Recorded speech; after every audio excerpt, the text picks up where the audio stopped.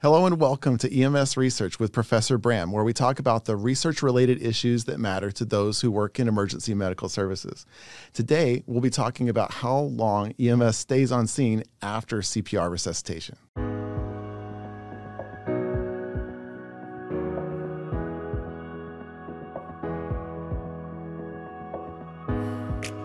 Welcome to the EMS Research Vlog and Podcast from the studio here in Houston, Texas. I'm your host, Bram Duffy.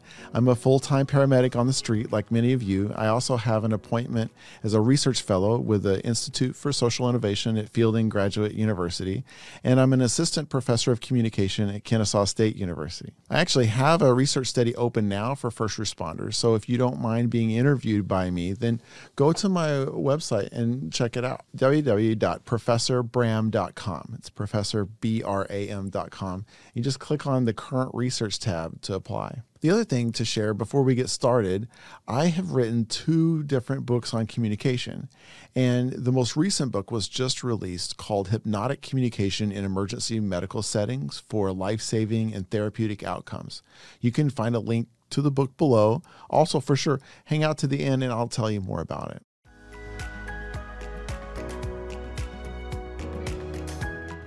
So today we're lucky because I have Jacob Hutton here that I'd like to introduce. Jake is a paramedic from Canada who's a PhD candidate in epidemiology and data science. He's a graduate researcher at the BC Resuscitation Research Collaborative, and that's focused on developing biosensors for cardiac arrest detection, as well as surveillance epidemiology for the out-of-hospital cardiac arrest and EMS system performance. He's really interested in how applied data science and technology can be used to make medicine and healthcare systems more proactive. And so he's focusing on ways to use these smart technologies to improve the response time to health emergencies like cardiac arrest and deal with things like opioid overdose and trauma. He believes that by combining the human intelligence with advanced analytics, that we can make healthcare systems more efficient and effective.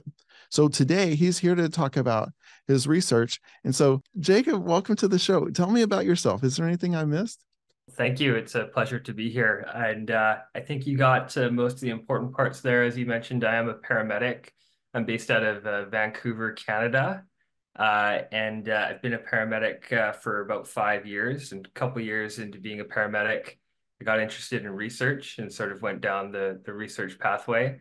And that's brought me to where I am now. Still work on ambulance a couple of shifts a week. So that's always a challenge, finding that balance. But yeah, I'm really passionate about sort of, as you mentioned, system performance and technology in emergency medical services.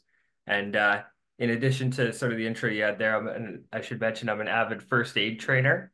I've had the pleasure of traveling all through Western Canada, teaching emergency care to our mountain search and rescue teams. And so that's something I spend a lot of time on as well. And in my free time, I should also just put it out there that I do live in British Columbia. So of course I'm an avid skier and mountain biker. So for all my skiers and mountain bikers out there, there's lots to do in BC if you ever make it up here. Oh my gosh. Yeah.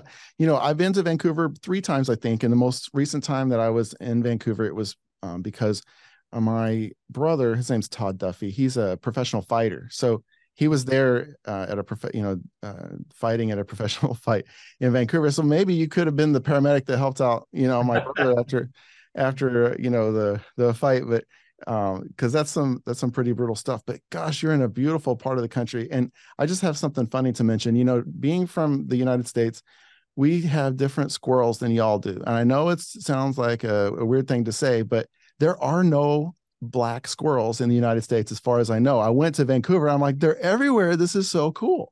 Interesting. Did you know that you were the only black squirrel place that I don't know much about squirrels generally, but that's the sort of tidbit of information I will not forget, and I'll use it as my own moving forward. So well, that was my experience. I thought it was pretty cool. So Congratulations big time on this publication. The Journal of Resuscitation is one of the most prestigious journals in the world. And so The article that caught my eye that you put out is called The Association of Post-Resuscitation On-Scene Interval and Patient Outcomes for After Out-of-Hospital Cardiac Arrest. I wanted to break this down because there is a lot of different methods for how do we handle the resuscitation timeline. And sometimes they're based on the individual paramedics experience, and sometimes it's based on the agency, right? The agency might say, hey, after ROSC, we do an immediate, XYZ, or, so there are different nuances to this. And so that's why I'm excited about this kind of study work done, because it changes it from just being a style into like, oh, well, what's the real evidence show? So some background on your article, after the heartbeat returns during CPR and we get ROSC, it's not always clear how long paramedics should stay on scene before taking them to the hospitals. And so the researchers looked at cases in British Columbia where paramedics treated adults for CPR in the pre-hospital from like 2019 through 2021. And they especially focused on cases where the heartbeat returned before the patient was taken to the hospital, right? So you got ROSC back and then transported. And they wanted to see if the amount of time paramedics spent with these patients before transport affected their health outcomes. So let's check out what they found. So out of 1,653 cases, 611 people survived until they were discharged from the hospital, and 523 had good brain function when they left the hospital. So on average, paramedics spent about 19 minutes with their patients after their heartbeat returned, but before they were taken to the hospital. So when they compared these times, they didn't find that speculating more time with the patient improved their brain function, but they did find that spending more time did improve the chances of them surviving until they could leave the hospital. It was a really interesting finding. So when we spend more time with a patient after the heart's been restarted, it doesn't necessarily help their brain function, but it does seem to help them survive until they can leave the hospital and reduce the chances of their heart stopping again on the way to the hospital. So, Jake, gosh, can you tell us a little bit more about your background and what led you to this, and just help dig into this article with me? Yeah, for sure. So, as you mentioned, I'm a paramedic, and so we deal with cardiac arrest, and certainly cardiac arrest is the most life-threatening and time-sensitive condition that paramedics respond to on a regular basis. And so that's a very interesting field of research. And I think most paramedics you speak to will have an interest in hearing about better ways to deal with cardiac arrest, just because the survival is so low from out of hospital cardiac arrest.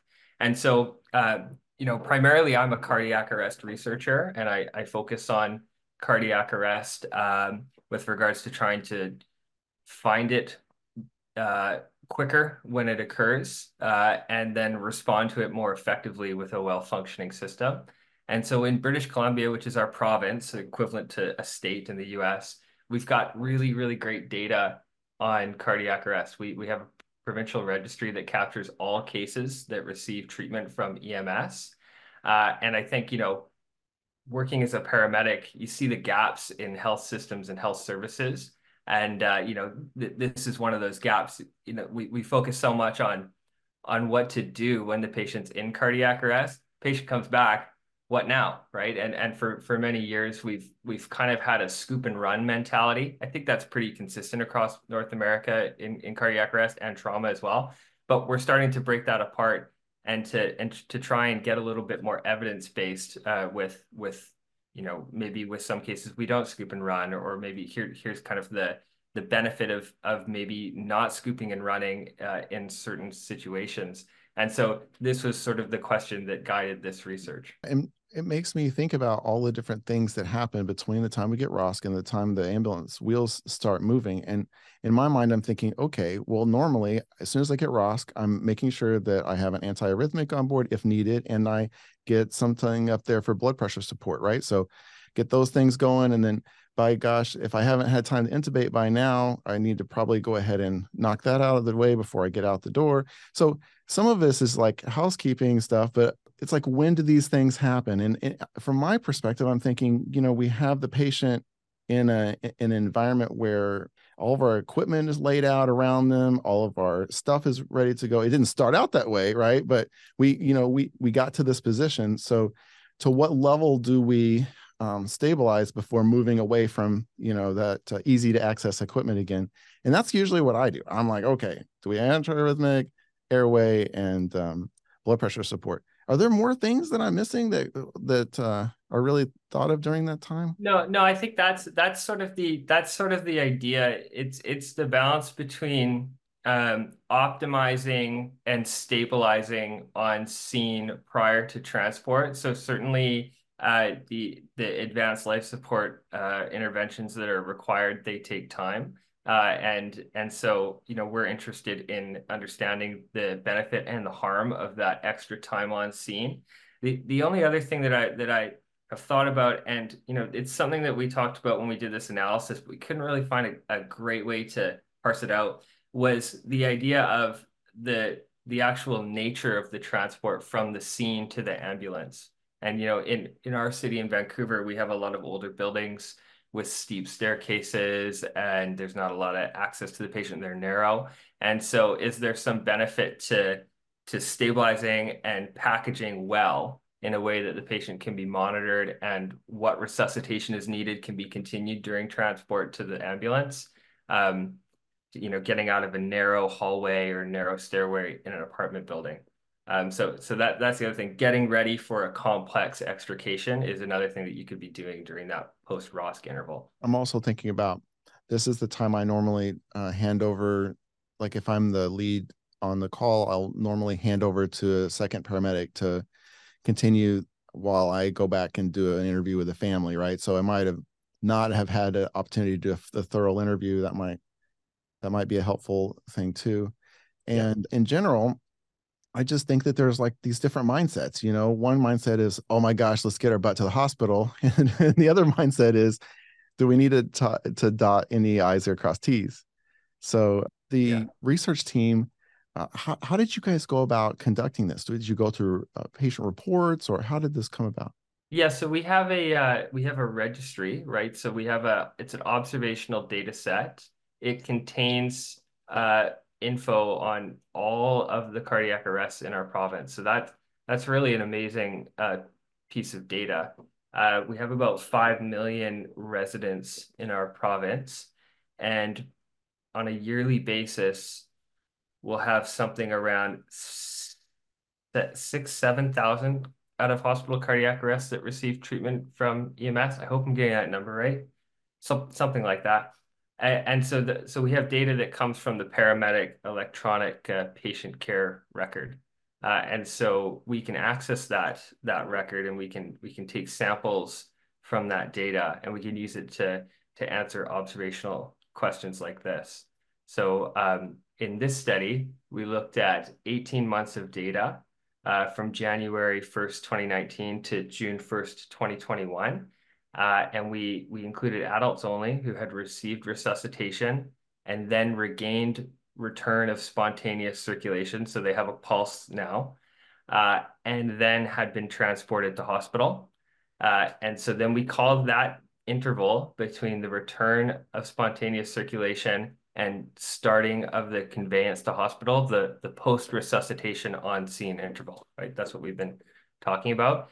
And our primary question was, okay, how does the length of this post-resuscitation on scene interval relate to the likelihood of surviving to hospital discharge with a good neurological outcome? And so that's defined using a standard score. It's called the Cerebral Performance Category score. That's a common measure in cardiac arrest research. And we also looked at two other secondary outcomes.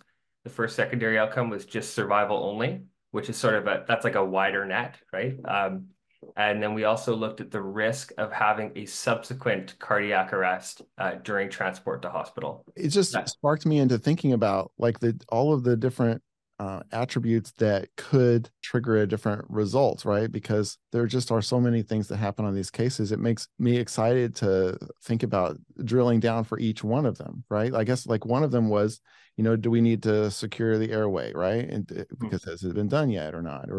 And so to pull this off, maybe a way to look down deeper would be to have like a survey questionnaire that gets filled out after every CPR, right? And then we could find out more about some of these things that might take effect. It's just exciting. I don't know, tell me more about your thoughts where you're at with this. For sure, right? Like that, and that's sort of how we do observational research. Like first of all, we have the question, then we have the data, and then we just look just generally how do the groups look when you break them down by exposure, right? And so the exposure here is the length of the post-ROSC interval.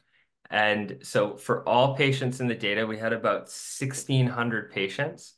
The median, so like the average post-ROSC interval was about 20 minutes, so like 19.8 minutes. And so then we break it down a little further. That's the exposure, and then the outcome is neurological function. So when we look at patients who had a good neurological outcome, just in the raw data compared to those with a poor outcome, the length of the interval was pretty similar. It was about 19.8 minutes for those who had a good outcome versus 18.7 for a poor outcome. So that's sort of your raw data, right? But as you mentioned, the problem here is that many factors impact both those things, right? Like age, sex, and treatments. So typically in observational research, you have to figure out a way to adjust for that, right? And so you might have come across the idea of statistical adjustment or regression. And so that's what we did in this paper. We used a statistical technique called a logistic regression model to kind of parse that out a little bit more. We broke down the exposure into categories. So we looked at quartiles, right? So quartiles of the post-ROSC interval. And then we adjusted for factors that might affect the relationship between the post-ROSC interval and the outcome. And that included demographic factors, circumstantial factors, and factors related to the EMS response. And so that's sort of our way to say, okay, we have this exposure, we have this outcome. We know many things can affect both of, like they can contribute to covariation in the exposure and outcome. And so can we slice it all up, hold all those covariates equal, and then see what relationship remains? So that's sort of our methodological approach.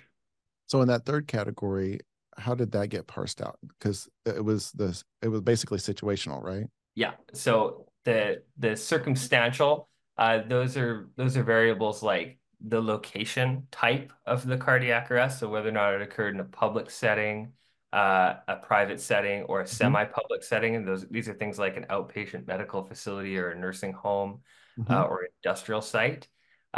We controlled for the first shockable rhythm. So patients who have a shockable rhythm on scene when paramedics arrive, they do better, right? So we want to hold that constant when we're trying to look at the exposure outcome relationship.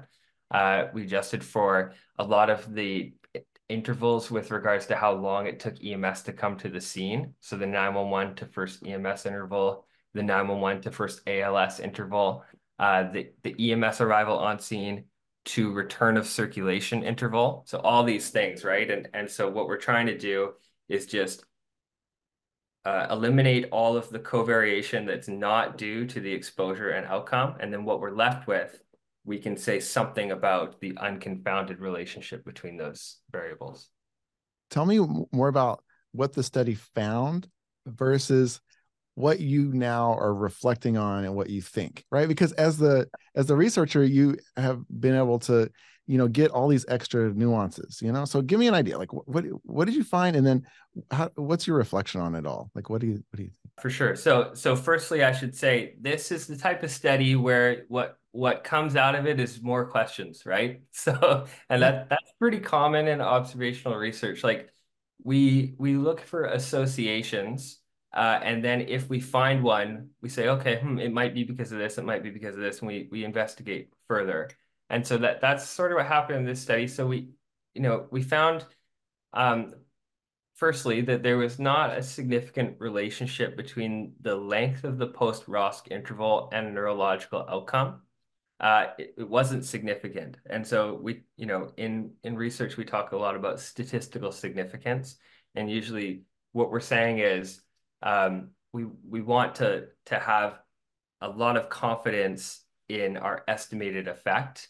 And if we're not confident, the error interval is pretty wide. And so we say, well, it's not statistically significant, right? It doesn't cross that barrier of confidence for us. But you can also within that look at the direction of the effect, even if it's not statistically significant, and you can make a bit of an inference. And so in this study, even though that primary outcome was not significant, the direction of the effect seemed to favor longer intervals when it comes to the neurological outcome. So that's the primary analysis. And then in the secondary analyses, we looked, as I mentioned, at survival, and that's just binary, like did they survive or not to hospital discharge, as well as what were the odds of the patient experiencing a rearrest during transport to the hospital. And there were some interesting findings there. Number one, there was a significant relationship between the longest quartile of the post-ROSC interval, and that was post-ROSC intervals over 25 minutes. And survival to discharge. So patients in that category were 73% more likely to survive to hospital discharge than patients with the smallest post-ROSC interval, and that was 0 to 13 minutes. So 0 to 13 minutes versus over 25 minutes. The patients in the over 25-minute category much more likely to survive to discharge. Okay. There's also a significant relationship between the length of the post-ROSC interval and odds of experiencing a subsequent arrest during transport. With patients in the longest categories, that's above 25 minutes, 56% less likely to experience another cardiac arrest during transport than patients in the shortest category. So that's interesting. In the primary outcome, we have a non-significant finding, but the direction points a certain way. Points to a protective, like a beneficial effect. In the secondary outcome for survival, we see that there's some relationship between length and survival, especially as the length gets very long. And in rearrest, we see that the length of the post-ROSC interval seems to be protective against having a subsequent cardiac arrest during transport. So that's nice. We have some convergence across our three outcomes, right? And that's very important finding. If we find that the survival with favorable neurological outcome is in a different direction than just outcome than survival to discharge, that doesn't make any sense, and that's hard to interpret. So what do these findings mean? I would say that it seems like patients generally do better when paramedics stay on scene for longer intervals prior to initiating transport. So it seems like they do better. Does that mean that that's the cause? And does that mean that paramedics should start staying on scene for a longer period of time with all patients? It's hard to say, probably not. So this is an association, not a cause, right? That's very important to distinguish between in this sort of research. And so there's probably some factor or many, like a constellation of factors driving this association that we haven't measured in this data, right? I mean, we try our best to take the data we have and measure everything, but it's never quite possible. So there's something driving that association. You know, we talked a bit at the beginning of this conversation about what's happening in that interval, and yeah, I think the things we mentioned are probably the important factors here. You know, perhaps paramedics are investing more time in making sure the patient is stable prior to transport, and this is what's driving the association that we see. But based on this analysis, we can't definitively say that. What we can say is that it seems these results may challenge that old dogma of scoop and run in post-arrest care, and potentially highlighting the benefit of staying on scene a bit, optimizing interventions prior to transport. And I think further work on this topic could definitely be done. It would definitely be helpful to look at parsing this out a bit more to understand what's driving that association.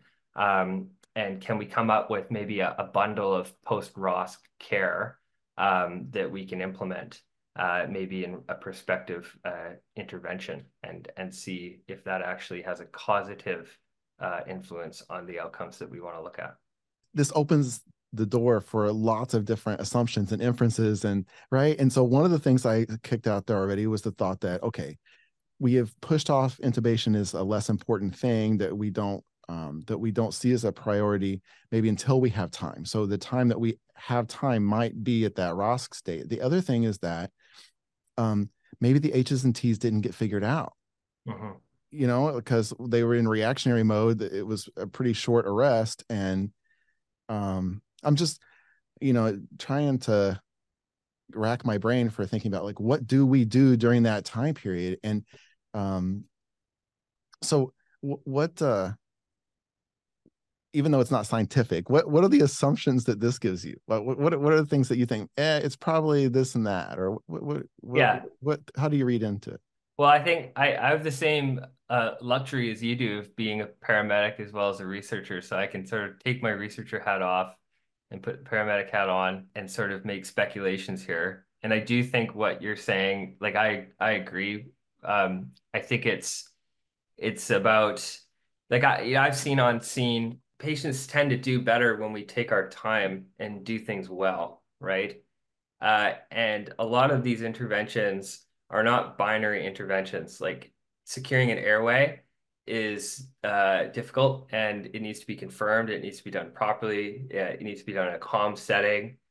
And so I could absolutely see on a general level, if we're taking more time to make sure that's done correctly, then I would buy that we're having more patent airways. I think that makes sense. Uh, then hemodynamic support as well, and taking the time to ensure that the patient's hemodynamics are fairly stable in the post-ROSC interval. I think that is also certainly something that could contribute, especially when you look at I'm quite glad that we included rearrest in this study as a secondary outcome, Mm-hmm. because I think that speaks a lot to this sort of cardiac stability and pushing antiarrhythmics post ROSC. And so I think it's all these things. Um, and I think any paramedic that deals with these cases would be able to kind of visualize, this period of time, right? You've got ROSC back. Everyone goes, okay, you know, what now, right? What's the priority? But I think for me, the question moving forward that I don't have an answer to is I know all of these things are important, but is there one or two things that are much more important than the other things? Or is it all of them together, plus this kind of unmeasurable sense of taking our time, that actually contributes to these patients seeming to do a bit better? So I'm not sure, but I think that those are great questions for future research, which is something you always say at the end of observational papers. Yeah. So are you doing more work in towards this direction? Because I didn't ask before, but maybe you could give our audience a brief overview of the BC Resuscitation Research Collaborative. What kind of things Yeah. you're doing there. Yeah, sure. We are we're based out of the Faculty of Medicine at UBC, that's the University of British Columbia. And BC Resurrect is an interdisciplinary group. It's composed of first responders. So we've got paramedics on our team. We have clinicians on our team. We have engineers on our team, and sort of scientists, statisticians as well. And we do a lot of observational work, observational research on our cardiac arrest registry, looking at primarily questions like this. Like we do a lot of this sort of performance stuff, right? And sort of resuscitation decision-making research as well. And so that's kind of the function of our observational research. Uh, and then in sort of parallel with that, we also work on technology for out-of-hospital cardiac arrest. And we have an effort that's been going on for several years to develop and validate and implement technology solutions for increasing the detection of cardiac arrest. Mhm. If you want to improve survival from cardiac arrest, the number one place to start is making sure that we detect more cardiac arrests. 75% of cardiac arrests are unwitnessed, and in the unwitnessed group, the majority don't even receive treatment from EMS. And so if we're just able to have more cases be recognized at the time of occurrence, we could probably dramatically improve survival. So we've been working on that front as well. So Well, it's a the first thought I have is how cool it is that some of these watches can detect atrial fib and VTAC, and and so if a yeah. watch can do that, then maybe that's an answer for the future, right? Yeah, definitely. And so that's what we do, right? The challenge with the watches is that it's hard to get patients in cardiac arrest, right? It's hard to like find them prospectively, right? And you need to do that if you want to build an algorithm to run on a watch, or a ring. Like a ring's another really good form Mhm. factor for cardiac arrest detection. And so that's the work that we're doing. We're trying to take these existing technologies and re-engineer them and validate them to work for cardiac arrest detection. And we're right now working with cardiac arrest patients and getting data from them prospectively to help train our algorithms. So I didn't ask you this before at all. So let me just, but I'm curious. I'm going to hit you with this question. Do you do any work, or does anyone on your team do any work with the Lucas device or any of those automatic CPR machine studies? Yeah, we had a few surrounding the implementation of an ECMO program Mhm. in downtown Vancouver, and the Lucas device was part of that protocol.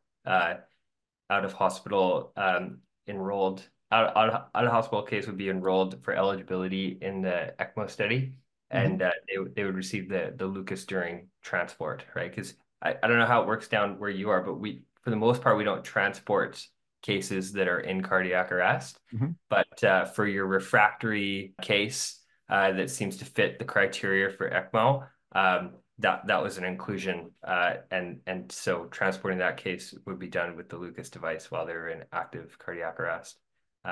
So yeah, I haven't looked at any of those studies though myself. In the US, we do frequently transport with CPR in progress, but um, I think that that's also depends on the system, because some medical directors are more comfortable with pushing the envelope with field terminations versus Mhm. others. But when it comes to this Lucas device, I guess the reason I mentioned it is because my personal, how everyone has their own experience, right?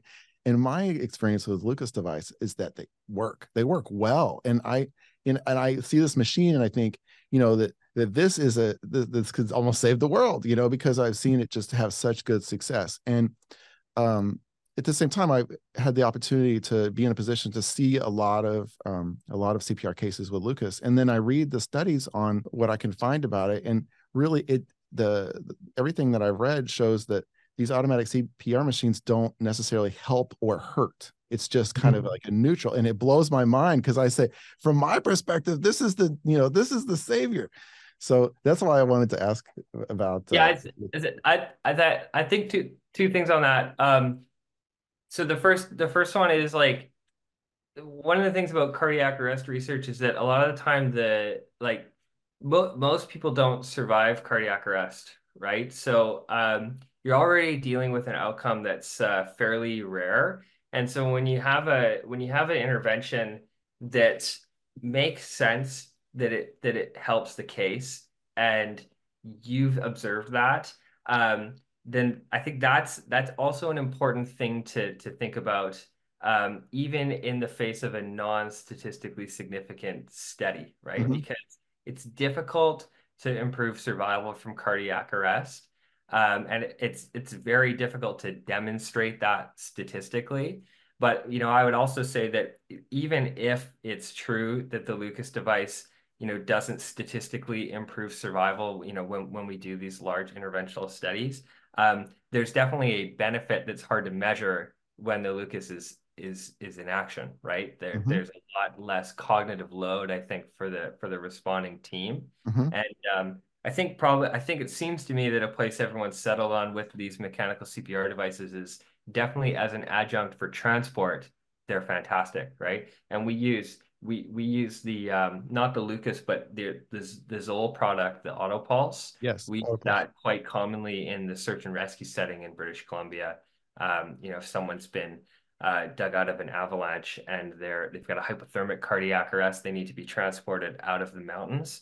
We'll put them on the Zoll Autopulse, and that's that's been great. That's a great product for that specific situation. So what about just hitting with other thoughts? Does your team do any work with chest pressures with any of those studies? Not directly. I did see an affiliated there was some affiliated work with one of our PIs being done last couple years about optimal hand placement in a swine model, um, trying to optimize the placement of compressions over the left ventricle instead of over the aorta, which is sort of what we currently do. But I think that's still in the swine model stage. Yeah. All this stuff is just really exciting.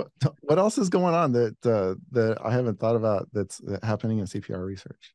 Well, I think technology is really starting to make itself known, uh, like high up the chain of care, and you know I think that we've we're at a place in cardiac arrest research where we've had a lot of success in improving survival for treated cases, right? So, for 30 years we've been working on that, and we've had a lot of increases in bystander CPR training, and that's resulted in more bystanders doing CPR. So that across North America, that's good.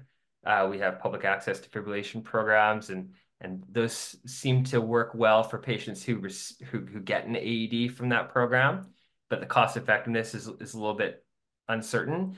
And then down the chain, like we've got plenty of medical interventions and even recovery focused therapies that have done their part to improve quality of life. But I think the ends of the chain of care, I talked about the American Heart Association chain of survival. The ends is where the innovation is really happening right now. Like that's going to be transformative, I think. There's some fantastic work being done in quality of life after cardiac arrest, which I think is really important.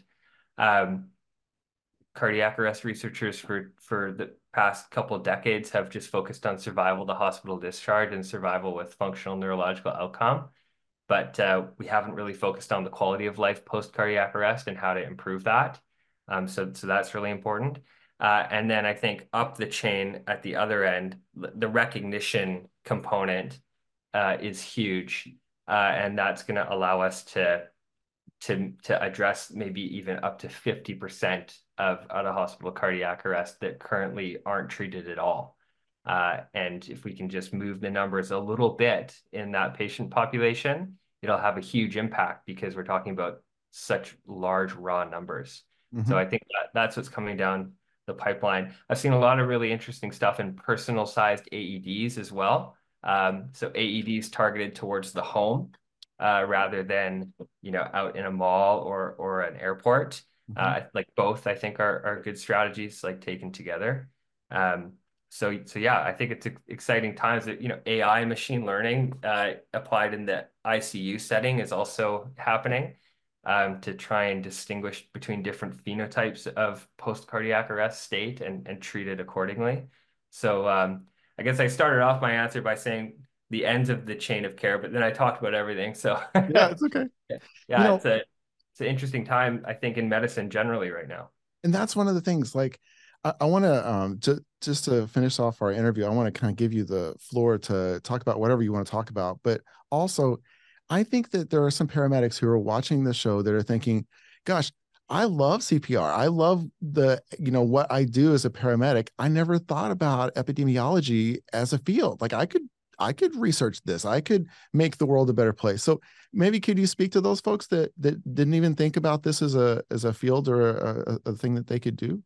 Yeah, for sure. I think that was kind of me at a certain point. And I think that being a paramedic is a very interesting perspective, and you see things that I think a lot of other health professionals don't see. I think that the ability to kind of see the patient in the home and then sort of follow them through their kind of accessing care and hearing from the patient for a long time. Like we spend a lot of time with our patients. Like I live in British Columbia. Some of our transport times are quite far. So there's a lot of time to hear from the patients, and you hear about the gaps in care. And I think probably everyone hears about the gaps in healthcare, but paramedics really get a chance to see it Hmm. and sort of get that broad perspective. And I think the broad perspective is really useful. So and it's really valuable. And so if you're a paramedic, um, try to understand the value of that perspective of seeing what works at the patient level in the home when they're not in the hospital, and then identify the gaps too. And try and find areas that where you can kind of bring seemingly disparate fields together, right? And I think that's where innovation happens. I think paramedics definitely have a role there. So, and epidemiology is a great toolkit for talking about system performance. It's a good toolkit for talking about whether or not a medical intervention works. Like it's kind of a generalist toolkit for just approaching medicine and public health in general. And so I think if you're armed with that sort of broad perspective, you see the gaps. If you want to do further education, like epidemiology, data science is a great field. It's obviously growing a lot right now, and it'll really arm you with the ability to kind of unite different fields. Like we've done, a lot of my work is focused on technology and personalized medicine and cardiac arrest. Those are like overlapping fields, and it creates a unique opportunity. So, yeah, I think that's my advice. Like I think that the problem to avoid is being siloed, right? And this is a huge issue in healthcare, and I think in a lot of fields, like there's a lot of specialization. So, one of the best things I've done in the past few years that's been super rewarding is collaborating with, like I work with a team of engineers, and they see things totally differently, right? And it's great. And there's a huge value in that cross-domain collaboration and getting out of the EMS bubble, learning new techniques, new perspectives, and then bringing them back, right? So I think that's where a lot of the opportunities are in the future. People who can kind of be generalists, use their background to unite different fields, and then come up with new opportunities. Your answer kind of spurred another question, which is I was thinking about, gosh, what would be a good suggestion to tell a paramedic to pursue in school for undergrad if they're interested in doing what you do someday? But I guess the answer is that they need to pursue whatever interests them, right? Because they could do a undergrad in a technology field and then do grad school in epidemiology, and then the combination of those two things could be super fruitful for them, right? Or Yeah. maybe they do a psychology undergrad, but that could be used in a different way. So I guess it comes down to what what's special to that person, huh? Because that'll give them the extra leg up to have that extra angle that someone else wouldn't be able to get. Yeah, definitely. I think anytime you can, find something you're passionate about and relate it to a problem or a gap that you see based on your experience, um, and maybe overlap it with a cool new field, new methods, new technology, new approach. That's where you're gonna, really differentiate yourself. And if you make if you kind of unite a couple different fields, all of a sudden, you're an expert, right? Yeah. If you and if the combination is unique enough, and then from there you can branch out. So absolutely, yeah. And I would also just put a plug in for methods too. Um, and I think whether it's psychology or engineering or whatever your interest is, every field has a strong methodological component, Mhm.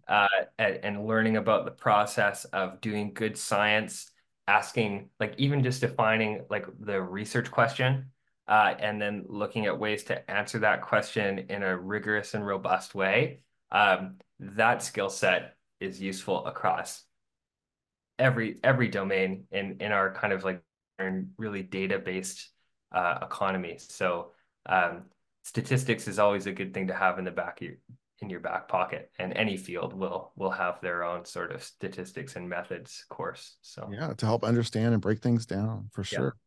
Gosh, Jake, thank you so much from all the way from Vancouver to spend this time with me and in my audience. You've been great. And again, congratulations on your publication in resuscitation, pretty much the premier biggest journal that I could imagine. And so very jealous here, very excited for you there.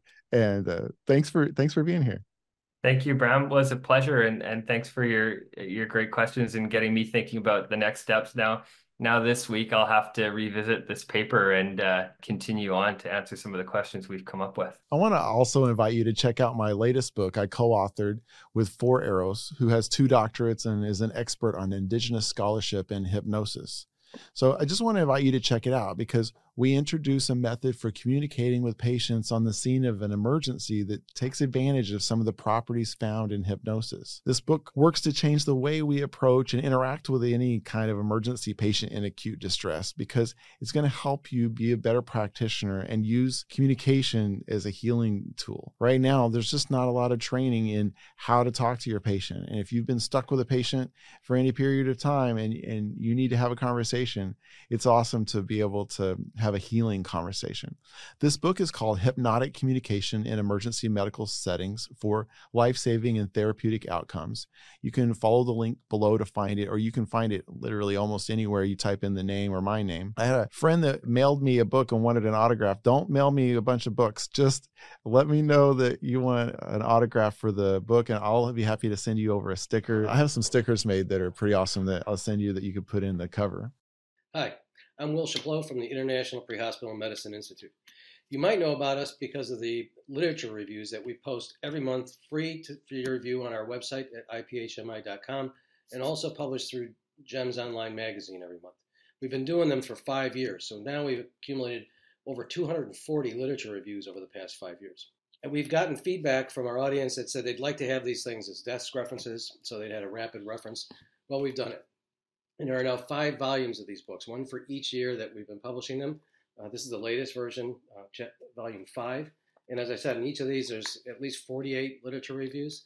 They're all cataloged in the beginning of the book, so you can see what the topic area is, what pages those reviews are on, and how you can find them quickly.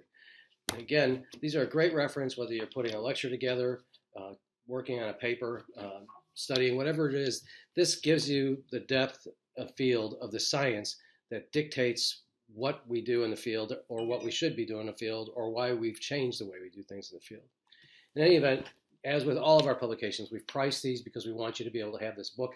It's only $4.99 in the hard copy here, and all 5 of them are available at that price. But you can also get them as ebooks, and they're available as ebooks from Amazon, from Apple, from Barnes & Noble, wherever you get your ebooks for the price of $2.99. So again, we don't do this with an aim towards getting wealthy. We do these because we want you guys to be able to have these materials, relevant information, affordable information, and an access so you can get to it.